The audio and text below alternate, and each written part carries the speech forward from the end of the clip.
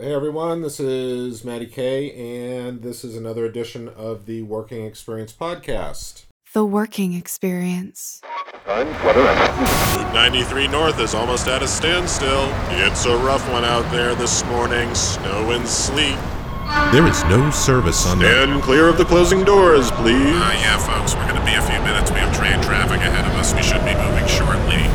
John, we need that report ASAP. Where are we on that presentation? Dan, HR wants to see you. Did you return that email yet? We have a team meeting at 10. To stay late, Bob. Teamwork makes the dream work. They're moving in a different direction. And after the meeting, we'll have a breakout session. Who ate my Where are my biscuits? hot pockets? This microwave is disgusting. Oh, God, what's that He was smell? clipping his Sexual toenails at his desk. harassment. I can't take it anymore. I can't take it anymore. I can't. Hey everybody, this is Matty K, and I'm here with... John, as always, or not as always, because you were crapping on me for bailing out the last couple of podcasts. Well, John has finally consented to actually condescend, I should really say, to actually be on a podcast. Once every full moon. Yeah, I don't like to use the word henpecked about John's marriage, but I'll use it. I'll throw it out there. Yeah, I don't want to use it, but I'll use it. Yeah, I did a podcast last night with our mutual friend Tom, and we were, not to get into too many stories, but we were recounting some stories about living in the Crack Shack 558 in the Bronx, and the jar of Vaseline that was used to hold up the couch at one point, and the roaches, and the washing machine that would back up into the sink. I think you recall that. Fun times. There were roaches in the tub when you go to take a shower. And we did agree. It did. I mean, every place I've lived after that has been wonderful. Listen, it's all perspective. It hardened us. If there were not roaches running over my food on the stove, I mean, it was golden. Absolutely golden. I distinctly remember Frank waiting for weeks to do the dishes. Yeah. Nobody would break. Nobody would succumb. And there would just be, the dishes would just be flowing over onto the counter. And it was just absolutely disgusting. Yeah. And I think there'd usually be like half a pound of pasta that was left in the strainer in the sink for like a week on it. And then there was the garbage, which was like a Jenga puzzle. Like everyone just kept like delicately placing trash. No one would empty it. No one would. Fun times. Yeah. So I forgot why I brought Tom up, but in any event, it was a good podcast. He had some good stories about a job he turned down in Eastern Oregon, and some other stuff about working in the newspaper industry. But So, we're going to talk about... I have a list here. I have a couple lists. One is habits that drain your energy. And these are things related to... not all of them directly related to work, but certainly could apply. So I'll read them off, and we'll as usual, offer our commentary on them. Some of these I don't really agree with, but in any event... Now, where did you find this article? This was on my Facebook feed. I think it might be from Forbes. I get a lot of them from... or it might have been from the Wall Street Journal. I get those too. Or sometimes... As I've said before, like, I don't know how many lists there are out there. I mean, there's just list after list after list of things to do and then things not to do. And some of them are kind of contradictory. I did read an article 2 days ago, just in one of my solo podcasts, about how to get power at work when you don't have any. So like if you're an entry level person, how to get, in a position of power, even though it's not like, I forget what they called it. It's not like, I don't know, recognized power. It's not official power, but, it was sort of just how to like, I mean, a lot of it was just like ingratiating yourself with people, asking a lot of questions and taking on new responsibilities at work. And I told Tom I've never been a person with initiative. I don't really believe in hard work. I don't put myself out there, so I just kind of tread water, and I'm not really looking to climb the ladder, I just tread water, As long as I'm not seen or heard, I'm good. Hey, good. Listen, there's the American view of like work till you die. And I guess that's also true in kind of Korea, South Korea, Japan, some of the Asian countries. And then you have the European view, which is, you live first and then work comes second. And there is, the American viewpoint on that is, these weak, lazy people, and that's the reason why America's great and, make America great again. But, there's a lot to be said to, actually stopping and pausing for a moment and, first of all, enjoying life, being grateful for what you have, and also examining your life from a, from a very, very calm state. And for an American, that's like... that's fraught with peril. Fraught with peril. America. I mean, you get 2 weeks of vacation. On vacation, you basically go on vacation to catch up on your sleep and drink yourself to death. And then you come back into the mix and you start it all over again. Forget about self-reflection. No. And that's what, I think that's what's needed. Because what happens is, it's like you wake up and, you're 45 years old and you're saddled with a mortgage. You got 3 kids, a dog, a job you hate. You're commuting 2.5 hours a day. And to the outside world, you're a success. You've got a house, you've got cars, you've got a nice family, but you're being eaten from the inside out, and it's just, I think that's not just, an issue with millions of Americans. I think that's an issue with tens of millions of Americans.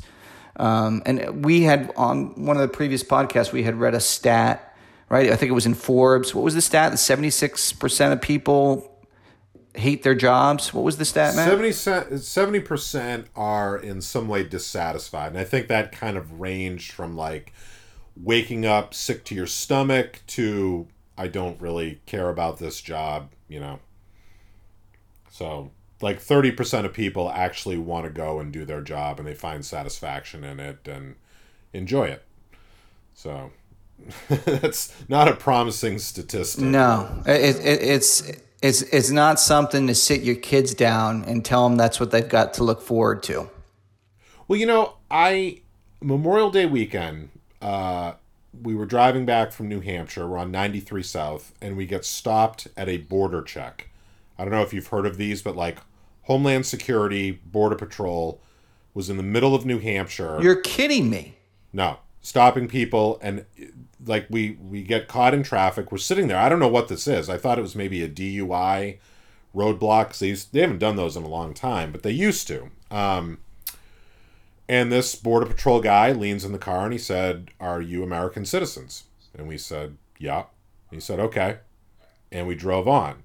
And I mean, forget all the political implications and all of that. I thought, does that guy really enjoy his job? Like he's spending Sunday of Memorial Day weekend standing on a highway, leaning into car after car after car, because it's just endless.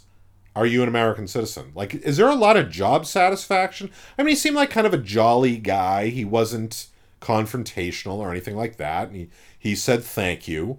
But, yeah, but I mean, I don't... I mean, sorry to cut you off, but wouldn't you do that maybe like, I don't know, 50 miles from the Canadian border? At a border. I would think you would do it at a border. Not in the middle of New Hampshire, yes. But even it would make sense if it was like, somewhere near a border. Maybe someone slipped through, right? Yeah. But New Hampshire? Yeah. What? I know. I'm amazed. Like New Hampshire tends to lean kind of libertarian, live free or die. Right. I'm shocked that they allow this to happen because it's really tends to run against the grain of how they view the federal government, and Yeah, I'm very libertarian slant. Yeah. No interference. I'm surprised too. Yeah. But I wondered about those people who are out there. Like, I mean, I know it's your job. They probably get paid decently, I guess, but I don't know how much they make. But it's just like the most boring, mundane, like, oh my God, I would just like, this is what I'm supposed to do all day? So, I don't, it's a job, and it's better than working at 7-Eleven, I guess. So, maybe it's not. I don't know. Maybe working at 7-Eleven. It was funny. I went into the convenience store near my school. I go in there maybe, I don't know, 3 or 4 times a month to get a cup of coffee or something like that. I think it's a Cumberland Farms. And there are people who, obviously go in there every day. They know the women at the cash register, who are very nice. They always say hello, good morning, whatever. This guy walks up and he's like, hey, Sally, how's it going? She's like, oh, pretty good. Is anything new? She goes, nah, same shit, different day. I felt like saying, get that on a t-shirt. Yeah, that is a good t-shirt. Same shit. And I think that, as you were saying, for tens of millions of Americans, it's same shit, different day. Yeah. Keep going. Keep going. I thought maybe I was talking to our friend Tom, and we should probably change the name of this podcast to The Rut.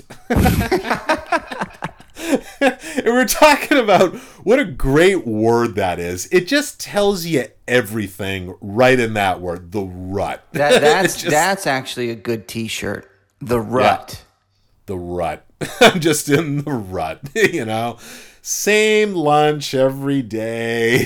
Same, but I think that's why, like, Dunkin' Donuts is so popular up here. It's like a cult. I mean, and I think this is nationwide at this point.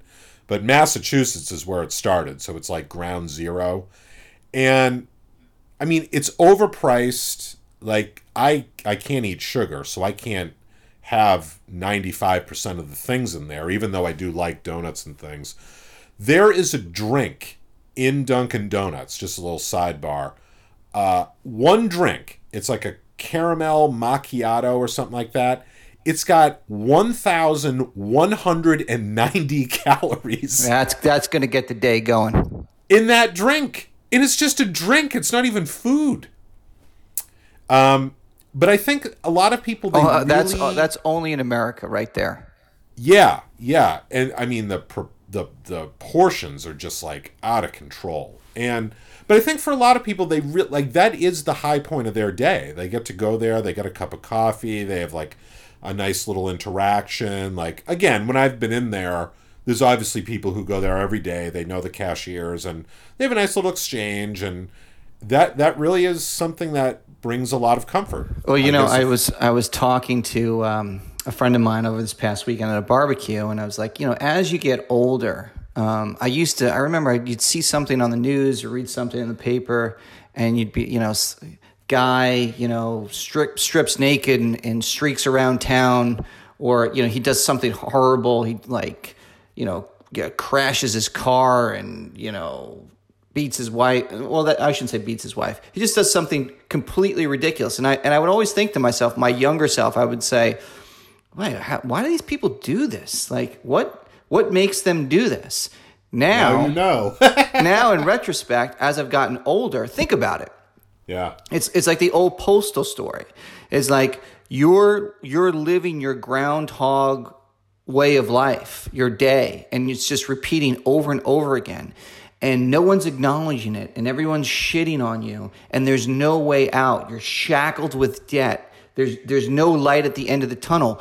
You break. And now I'm not in no sense of in the word am I condoning this behavior.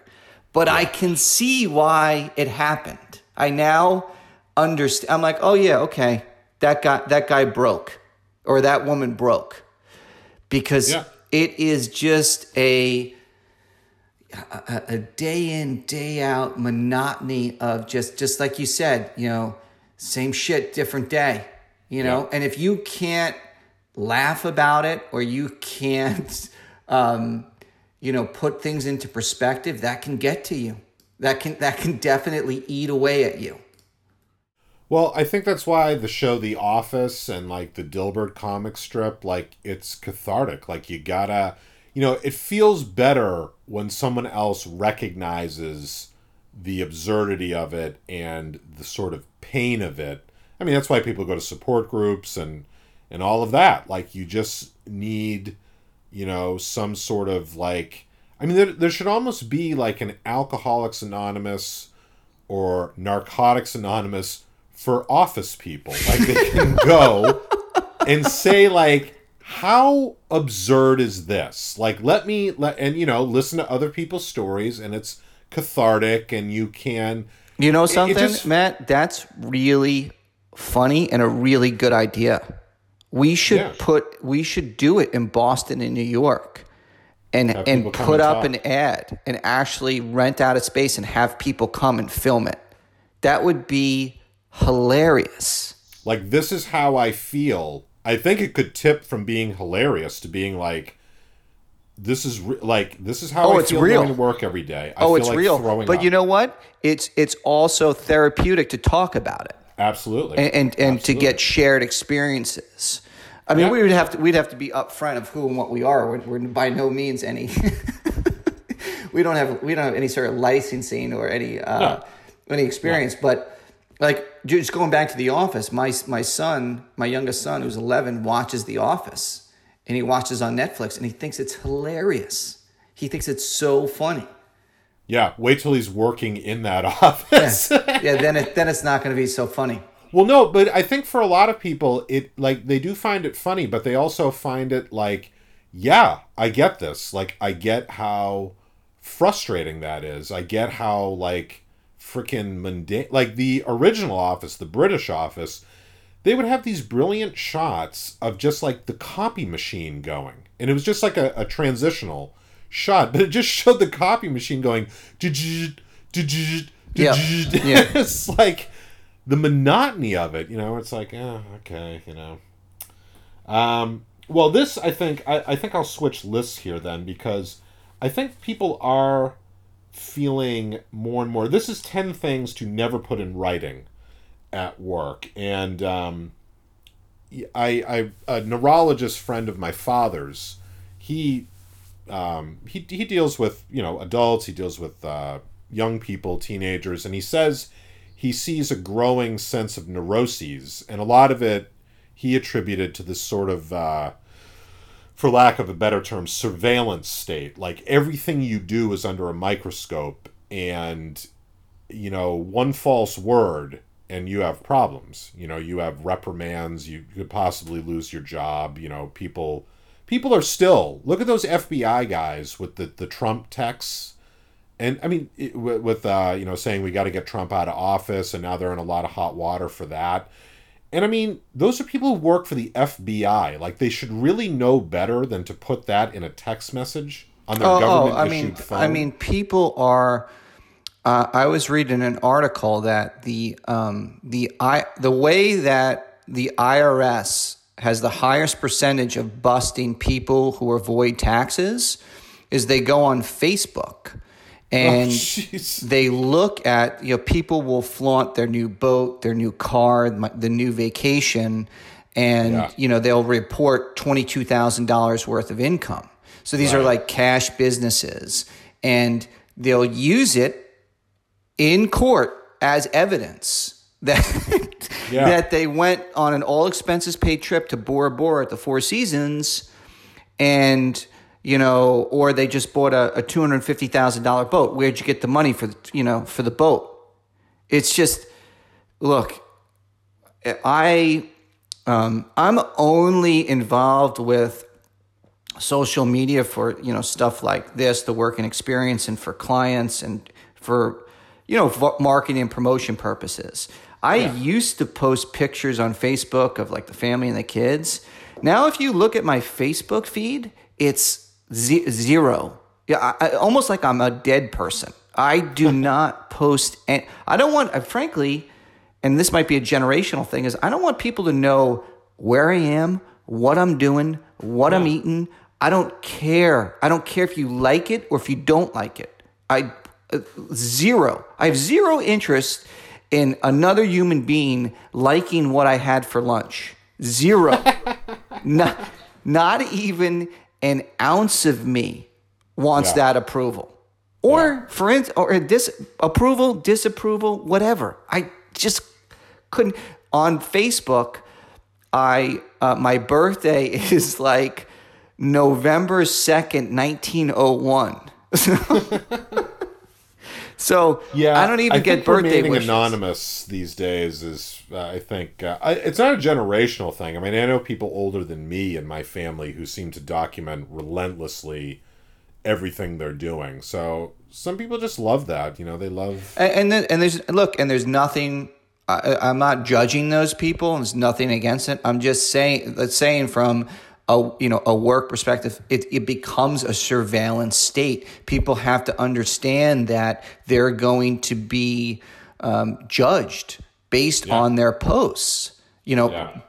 From current employers, future employers, from the government. Is that right? No, it's not right. I think that you should have a very strong level of privacy, and you should only be able, whoever you want to see that, would see that. So even on like Instagram, if you have a private account, it's a joke to break into that.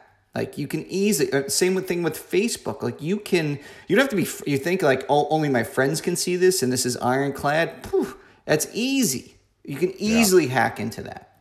Well, and also, I mean, if you want privacy, then don't put your life out on social media. I mean, you can't have it both ways. You don't have to have a Facebook account. You don't have to have Instagram or Twitter. You just disengage and, people can still find out stuff more easily than they could. But as you say, like some woman got caught for defrauding the charity for the marathon bombing victims. Oh. And yeah, that's really something you want to be known for. The reason she got caught is because she put a picture of a house she bought in Pennsylvania on Facebook. And it raised questions as to where did she get that money? And then that led to uncovering the fraud. And it's like, boy, they didn't have to track you down. You put it right out on Facebook. I mean, usually you'd buy the house under a different name and you'd hide the document. No, she puts it right on Facebook. Here I am. For the world to see. All right, so let's go over this. Let's go on this list. All right, so these are things never to put in writing. I have to send emails to parents. I send emails to colleagues, sometimes kids, or I answer theirs. I keep my writing very minimal. Yes, no.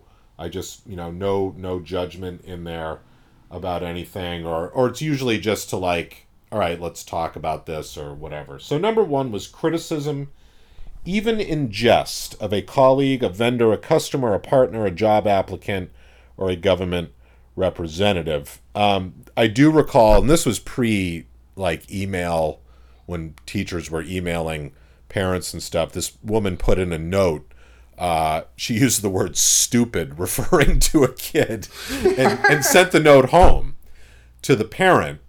And I think this kid was in like the second or third grade.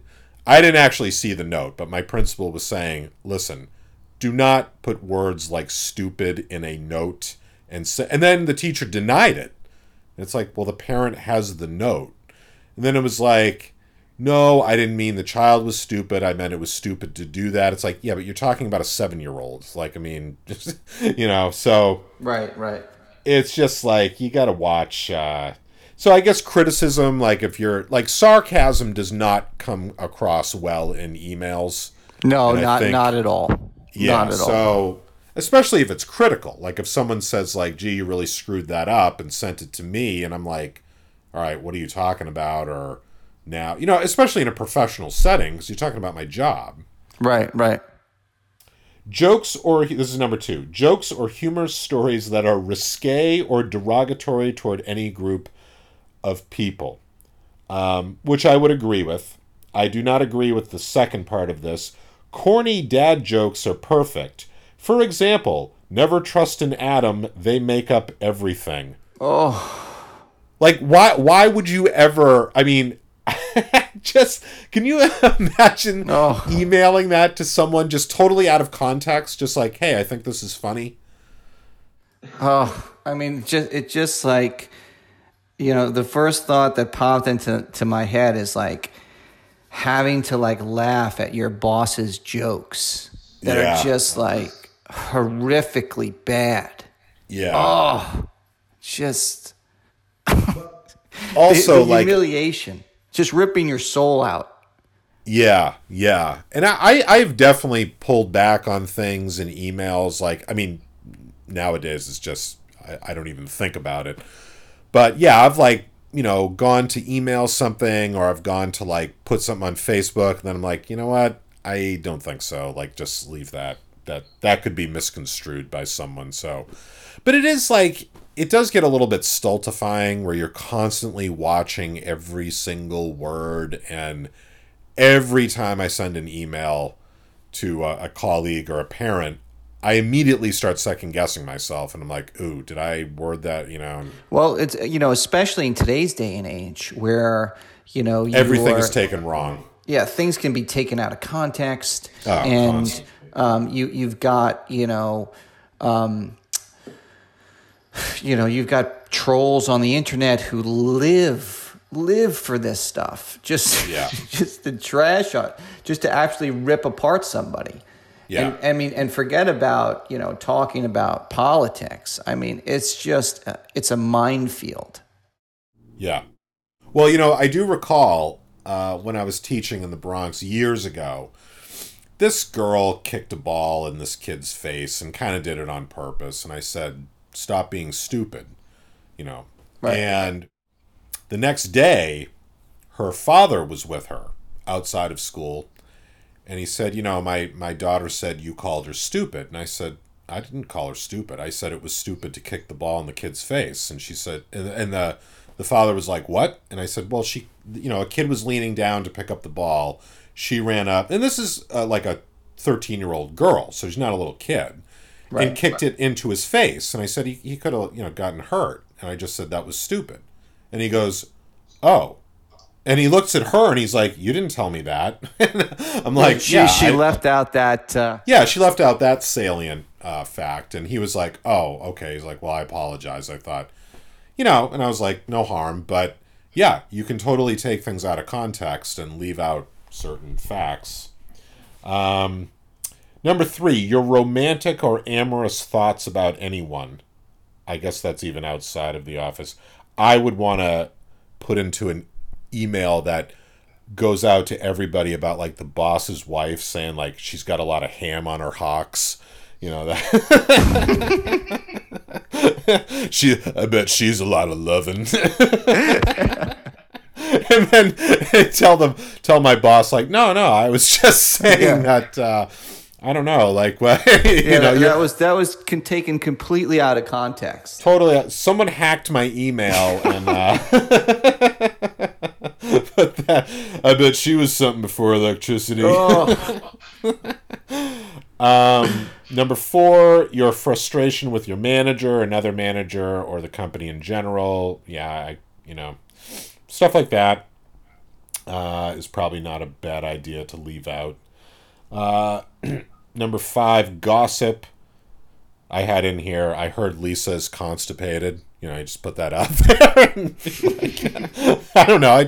I heard she was. I just was wondering if anybody knew that. Or confidential or proprietary information that you do not have permission to share. Yeah, I can see that. Threats, even joking ones. And I put in here as a joke, I'm going to murder your children. Oh. And just be like, I was just joking. I was just a joke. That was a joke. Lighten up. I know. I'm going to come to 95 Crestwood Avenue, slip into your home, and slit your children's throats. Just LOL. Put LOL after it. Oh, God. But, people do stuff like that. I mean, people do put these things in writing. It's amazing. And even now, people, like, you'd think this would be a no-brainer. Everybody knows, you just assume everyone can read your email and act accordingly, Right. Discussion of illegal activities, even the office football pool. Your job search plans, target employer list, headhunter contact details, etc. Any message or sentiment that you would not be happy to have blown up to 100 times its original size and projected onto the conference room wall with your company's executive team in the room. I guess that's probably the best guideline to go by. I mean, it's just more rules. Yeah, I know. I mean, you just have to, like, unfortunately, in today's day and age, you really have to watch what you do. Yeah. Because it's like you're literally, you could say something and, lose your job. I mean, everyone's so sensitive. Yes. You could say something and it could be a joke, be taken out of context, and all of a sudden you don't have a job. Yeah. Oh yeah. Yeah. Or you make just sort of an innocuous or comment you feel to be innocuous, and it's like all of a sudden it's a big problem. It's like, and we had discussed this before about the the Google executive, the guy who posted the thing about female engineers, and it was pretty much torn up in the press. But if I've actually read it, and if you read, nobody's read it. It's long. No. It's like 15, 20 pages long. If you read it, what he's basically saying is that there aren't a lot of female engineers, and it's just like not because they're discriminated against. It's just because there's not a big enough pool to pull from, and it's like if you have the government or a company saying, all right, you have to hire X amount of people because of the diversity and not hire the best candidate, he's basically putting a spotlight on that. And like also in the recent news is, Harvard, Yale, I think it's Harvard and Yale are now going to limit the amount of Asian students they accept because they don't want their student body to be comprised of all Asians because they're smart and they deserve to be in Harvard. And I think that's a form of racism. Like you can't say, okay, we can only take, 50 Asian students. Why? If an Asian student beats out a white student or beats out a black student or beats out an Indian student or, whatever it is, it should be, they get the spot. It's competition. Yeah, and I would say like Asian students are not smarter than American students. I think they probably work harder is the deal. I don't think there's any like genetic disposition. No, there's not a genetic disposition. I'm not saying and I know you weren't saying that, but some people really do seem to think that. They really think like, well, Asians are good at math. Like, and my friend Min, who's Vietnamese, we were joking about it one time. He said, well, I've only ever benefited from that stereotype because he gets hired to do computer programming. And he said they just assume I'm good at, he's like, I'm not particularly good at math. I'm like, well, whatever, milk the stereotype. Yeah, I mean, and we've made this point before. It has never been in this country the best person for the job. It's like, who's my uncle? Right. White people have benefited from affirmative action for 500 years in this country. I mean, just look at the CEOs, look at the presidents, senators, people in Congress. By and large, they're white men. You look at the people at Harvard, Yale, Princeton. Over the course of history, they've been white men. I mean, it's just this notion that like minorities get some sort of leg up from affirmative action is just, to me, it's not even a drop in the bucket compared to how white people have benefited. It just comes from this assumption that, number one, you'd hear like a white man saying, well, she took my job. It's like, what do you mean your job? Yeah, it was never your job. No, it was never your job. But that's the way it's thought of as that, and it's because I'm better. Like, I'm obviously better than any minority, female, whatever candidate. So it's my job. And anybody who gets that job over me, who is a minority, a woman, whatever, it's because of that, not because they're better qualified. So, the Google thing, first I would say there are probably systemic problems in education that lead up to this. Women are just told you're not engineers. Girls are told you're not. I look at my English classes. The honors classes are more female dominant, and the lower level classes are more male dominant. That stereotype just persists. And again, when it reaches the level of Google, hiring people, does the federal government step in? And it gets to another fundamental issue that I think he was getting at. And I have not read the memo, but I was reading something about it, where is diversity good for its own sake? Like, do you benefit from that or not? Or is that just... I think to a certain degree you do benefit. You don't want your company to be comprised of all white males. I don't think so. That's not going to help you out in the marketplace. You need a diversity of ideas, but also it very may well be that females don't enjoy sitting in front of a computer for 15 hours a day and coding. It very well it could be that, or they may gravitate. And the same thing is like nursing. Like, nursing is predominantly female. Right. I mean, there are male nurses, but if you look at the statistics, it's predominantly female. Yeah. But a male is not discriminated against to become a nurse, though in society they are, like, it's a joke. I mean, there's like a haha joke about it, but yeah, they're not discriminated against. It just skews predominantly female. Yeah. And I think that the opportunity should always be available to male, female, regardless of race. It should be clear, like, if someone has an aptitude and they want to pursue engineering or coding or whatever it is, no matter what they are, they should have that opportunity open for them. But also, too, we have to look at the fact that, certain genders just naturally are, gravitate to certain fields. It's like, I still don't know why, a women would want to become a soldier. Like, it's like, well, you go over to some foreign land, get your limbs blown off. I mean, it's just like, and there's nothing against, like, our troops who are serving, but I would think if a woman wouldn't want to do that, but I would fight for her opportunity to have that chance.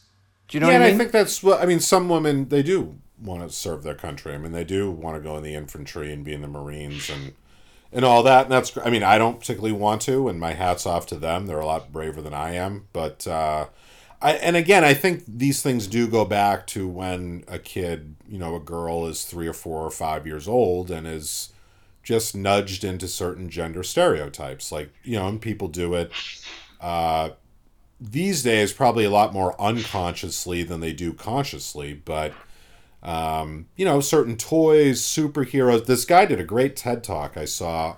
He has a young girl, and she's really into, like, Game of Thrones and all that.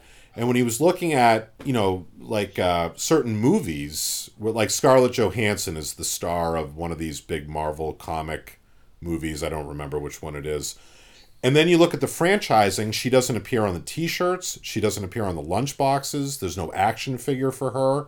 So... yeah. I mean, Hollywood is wrought with those stereotypes. Well, and Disney was like, well, we don't make them because they don't sell. It's like, but you don't make them. You don't market them. Like, and girls are taught, again, like, this is for you and that's not. And, like, math is not for you. Science is not for you.